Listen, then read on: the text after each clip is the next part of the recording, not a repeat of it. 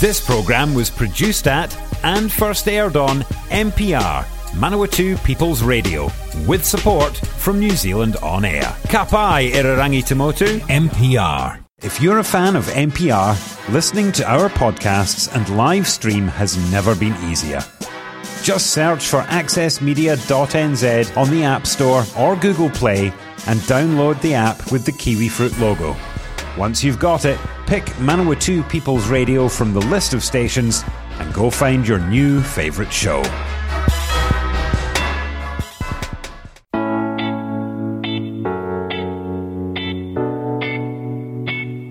Hi, I'm Greg Watson and welcome to this special 100th episode of Property Matters. It's quite a milestone here.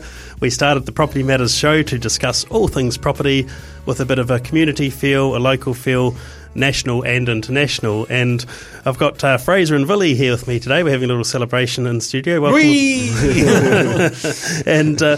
And with this 100th episode, that's around about 2 years worth. And what I was going to do was I thought we'd bring Fraser in, well-known radio personality here at MPR, of course. Well-known radio personality at MPR. Yes. to maybe just have a discussion with Villi and I. Villi and I, of course, co-hosted the early episodes, and we thought we might just reminisce a little on a few things. So I'll probably maybe hand over to you, Fraser, just to have a little bit of a chat I would be most interested to know what prompted you to start a property podcast in the first instance. Yeah. And that's a great question. And Villi, I think it was just wanting to have that community feel, just to provide information for people to help them whether they're renting or... Yeah, that was the main, I guess, reason, Greg, when we sort of, prompted the idea about this, was giving people in our community and then, further afield as well, just right advice around property, whether it be selling, buying, renting, landlord. And I think, the advice out there is quite inconsistent. It can be inconsistent and probably overwhelming as well, particularly in the buying and selling sphere. I mean, most people, when they go, right, I need to sell my house, you hand it over to a real estate agent to do all that. You don't necessarily know the ins and outs yourself. Yeah, that's right. And I think what we try to do on this show is often it has almost like a news feel, where I go back and recap some of the news that's been happening the last week, because real estate, there's literally dozens of stories every week, and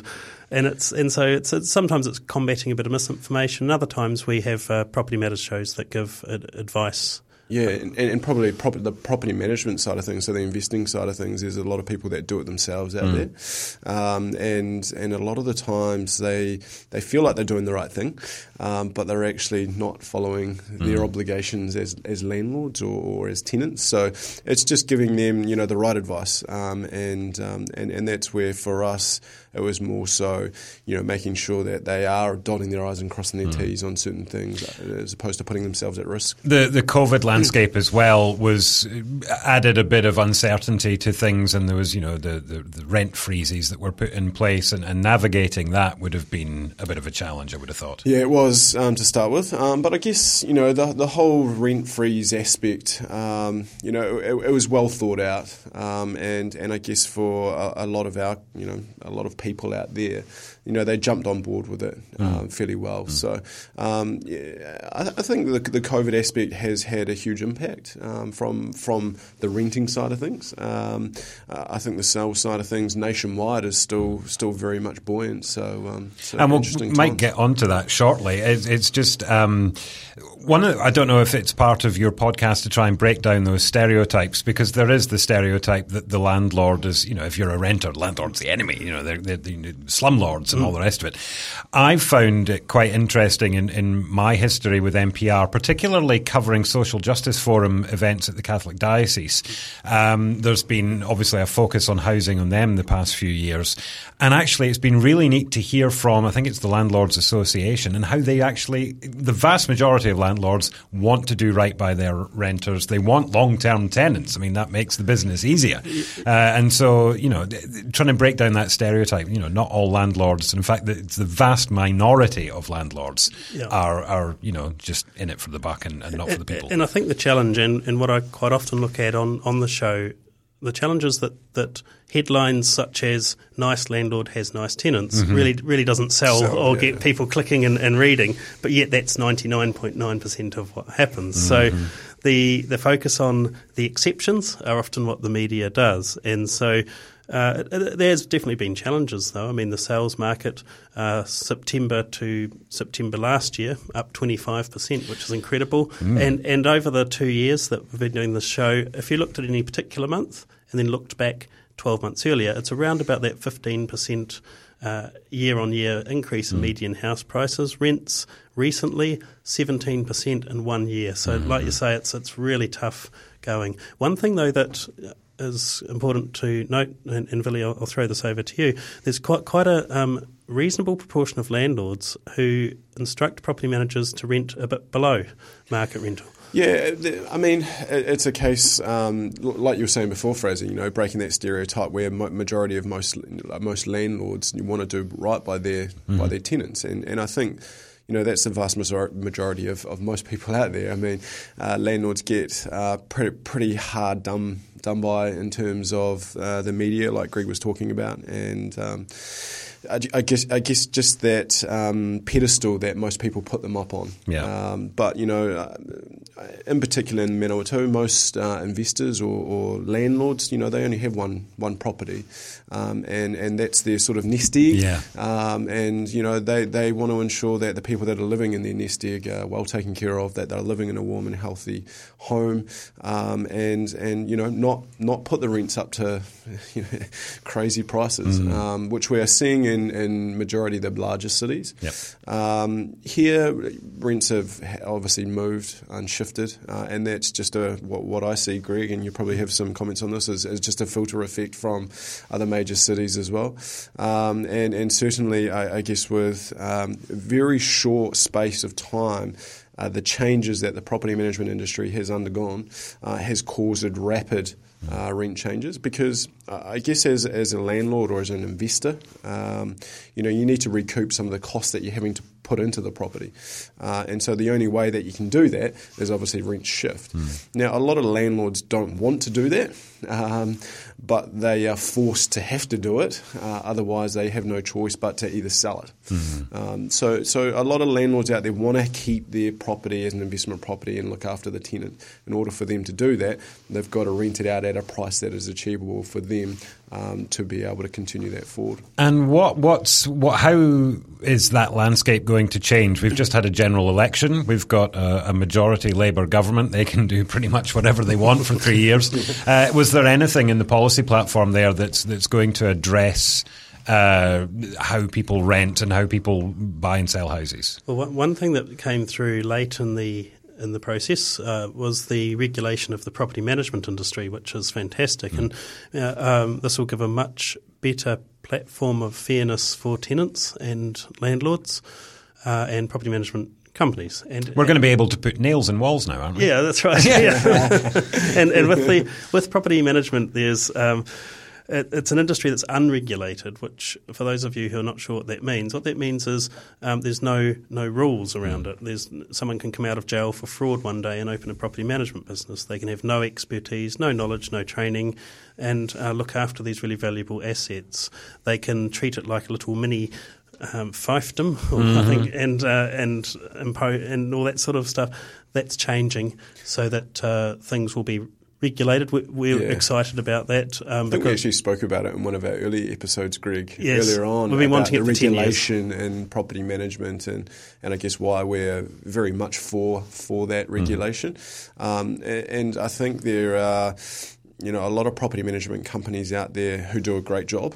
But there's also, a very, very small percentage of property management companies that don't. It's the minorities that ruin it for everyone, isn't it? Exactly. And so having that regulation would just mean that landlords are getting the best advice. They're adhering to legislation and that Residential Tenancies Act. And consistency is important absolutely. as well. So let's look at house prices. I mean, as someone who is hoping to buy a house in the next year or two, I quaking in my boots. Yes. The thought of, I'm probably going to afford something that is not going to meet my needs, quite frankly. Yeah, and the goalposts keep changing. And what's been happening in Manawatu and Manawatu Wanganui, which is grouped together as a real estate district, as I mentioned earlier, 25% increase in the last year.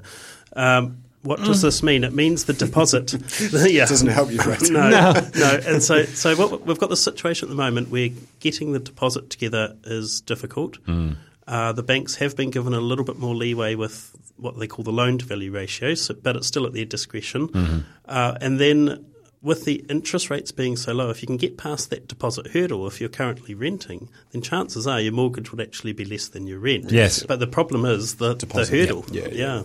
And I think interest rates will continue to go down. I know Heartland Bank came out recently with an interest rate of 1.99. So most major banks, I feel, will follow that. I'm not sure what your thoughts are around that, Greg. I agree. And certainly there's not going to be a change to the OCR for quite some time. Or if it does, it will go down. There's not a lot left for the banks to go further down. But like I say, it's interesting because what will they do? Will they say make it easier to have smaller deposits? There was a risk that before the global financial crisis, there was a lot of that going on. However, because the average deposit they're wanting now is like 5 to 10%, isn't it? Well, it was up around 20%. Good Lord! However.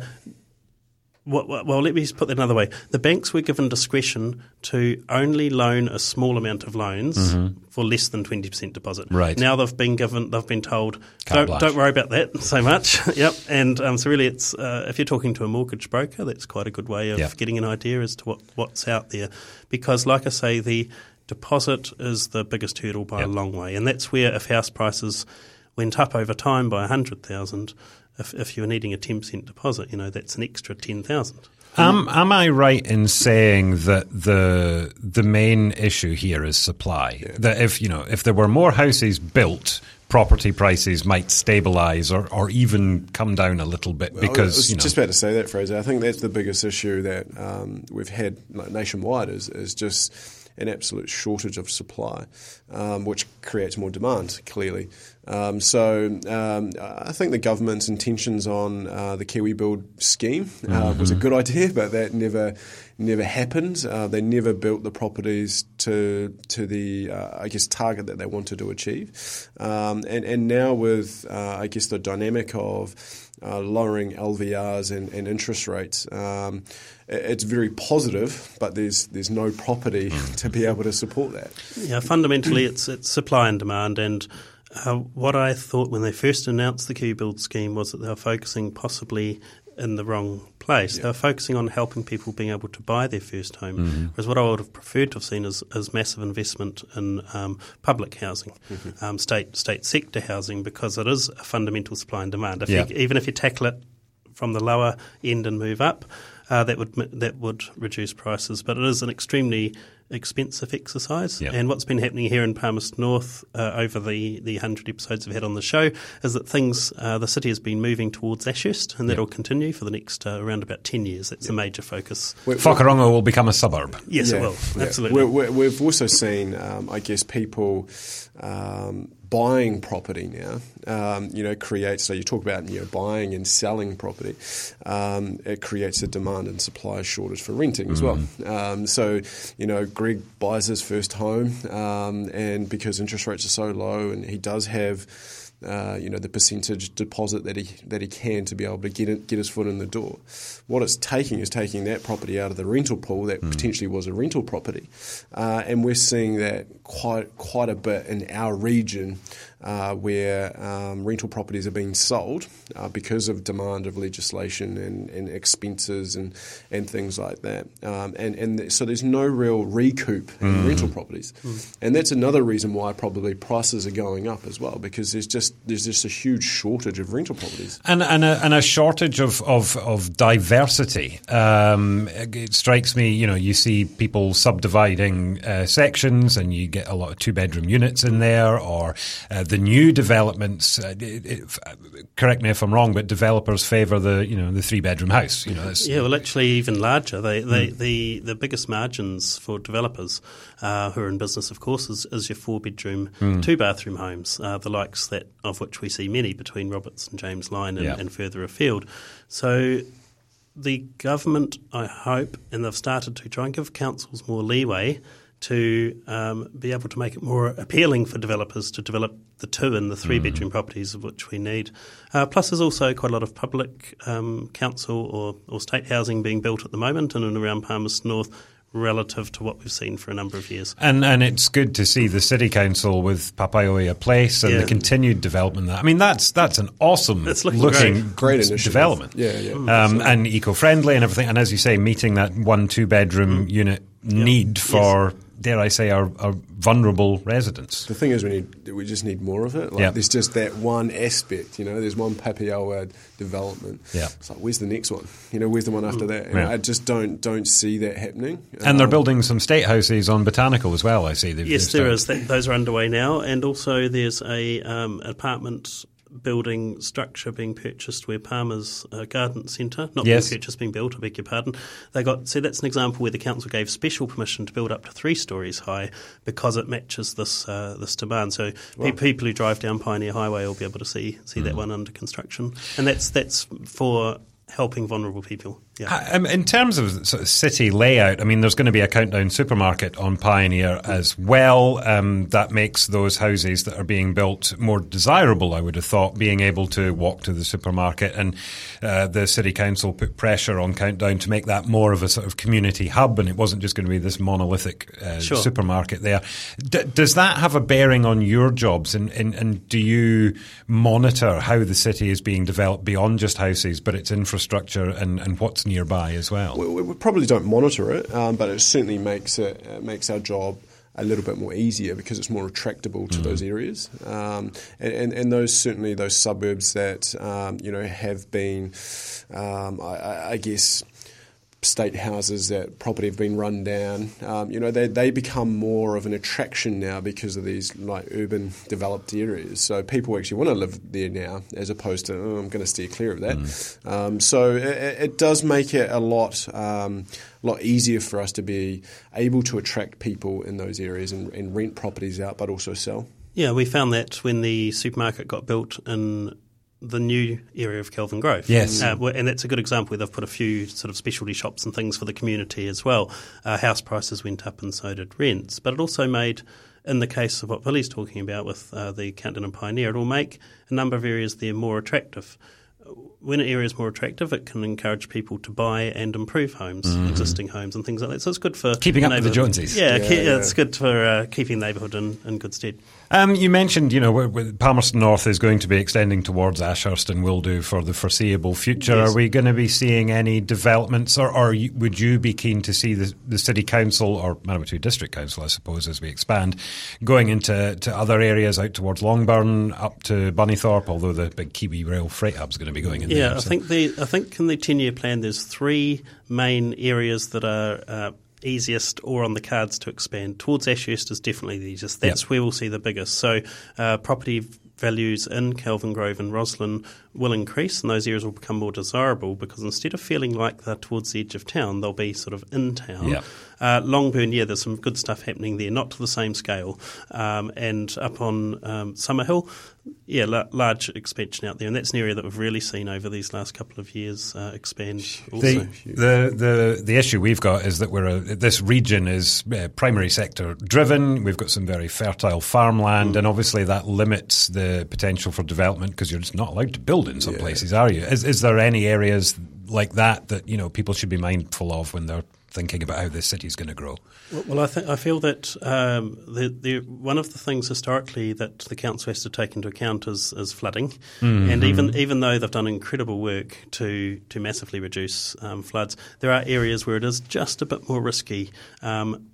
Areas close to Longburn, not Longburn, but close to Longburn, areas like further out from Milson and Cloverley are probably limited by that. So we'll see the expansion in the other areas. Yeah.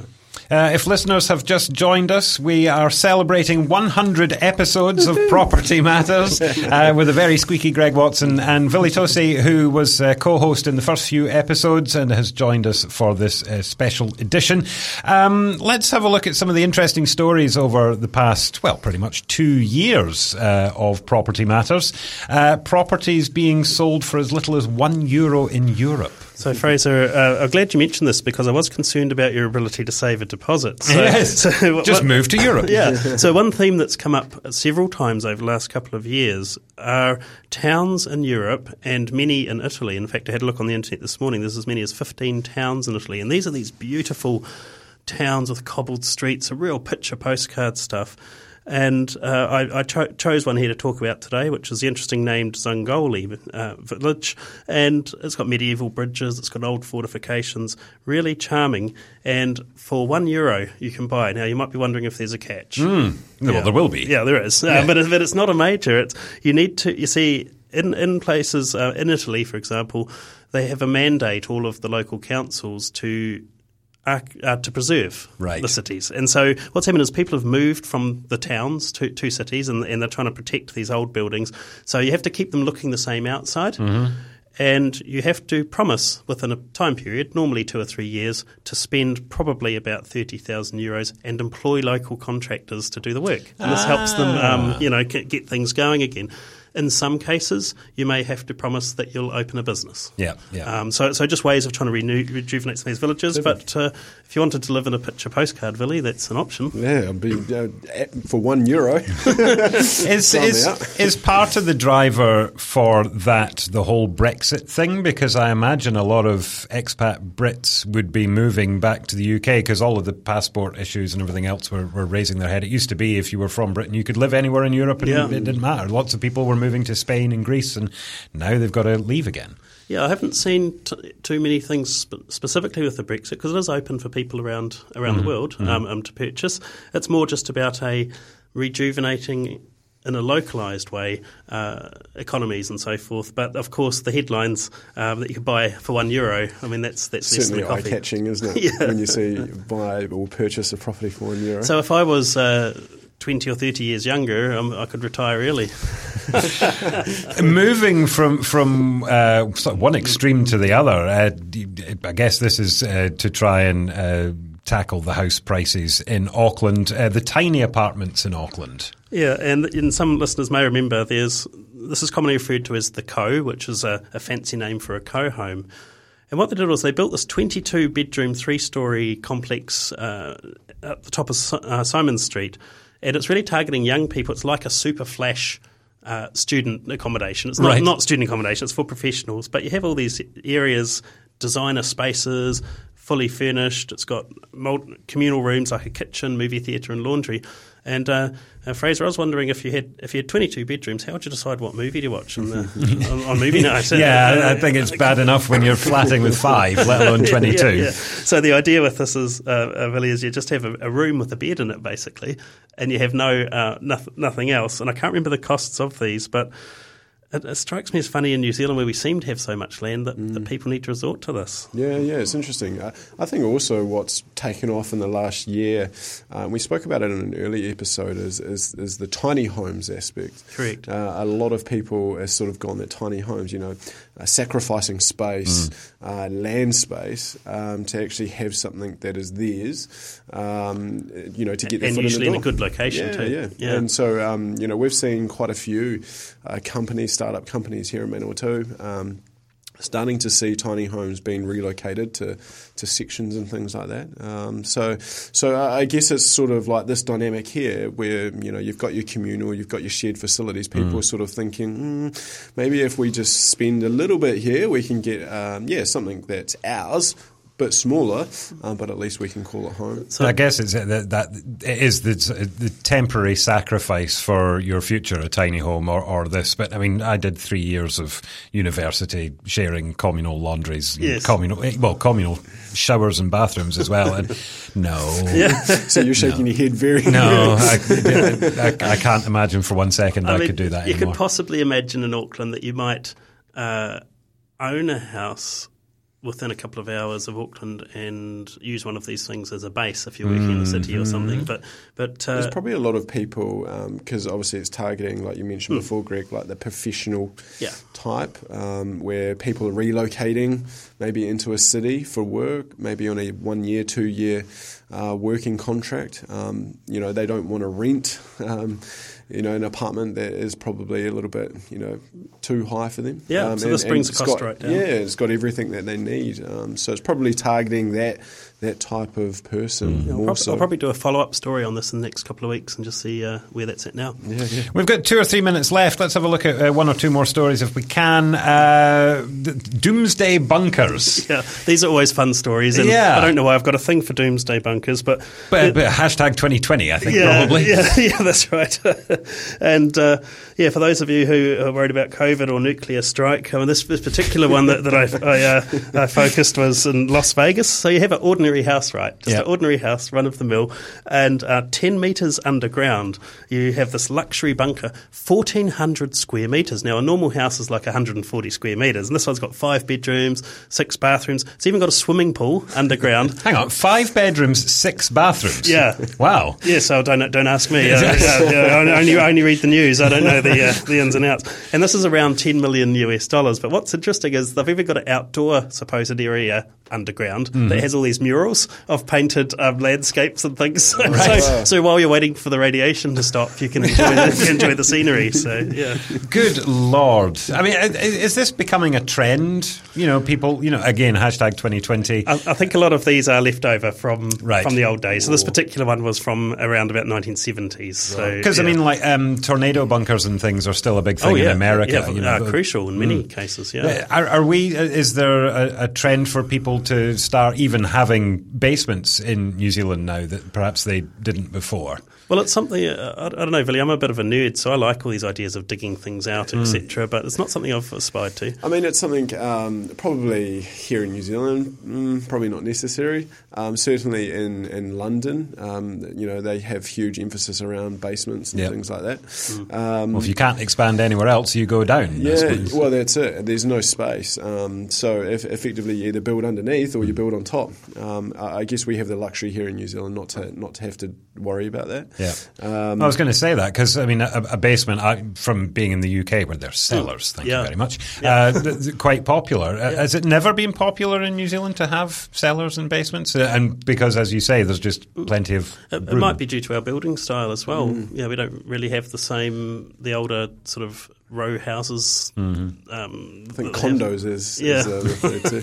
Bungalows. We are out of time for Property Matters. Greg, do you want to remind people all of your normal details and your normal sign-off? And thank you so much, Villi and Fraser, for being here today. I hope you've enjoyed the show. You've been here on Property Matters. You can find us on mpr.nz, of course, or we're all podcasts,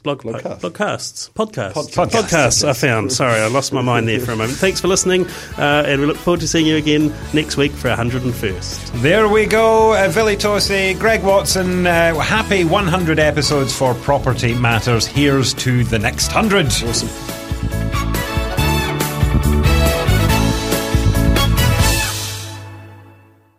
NPR wants to hear from you, the listener. How can we improve your experience? What are we doing well? What can we do better? Head to npr.nz and click on the listener survey button to be taken to a short series of questions that will help us do better. You'll also go in the draw to win a $50 Cafe Royale voucher. That's npr.nz or find the link on our Facebook page. Support this show and others like it by giving a donation. For more information, go to www.npr.nz/donate.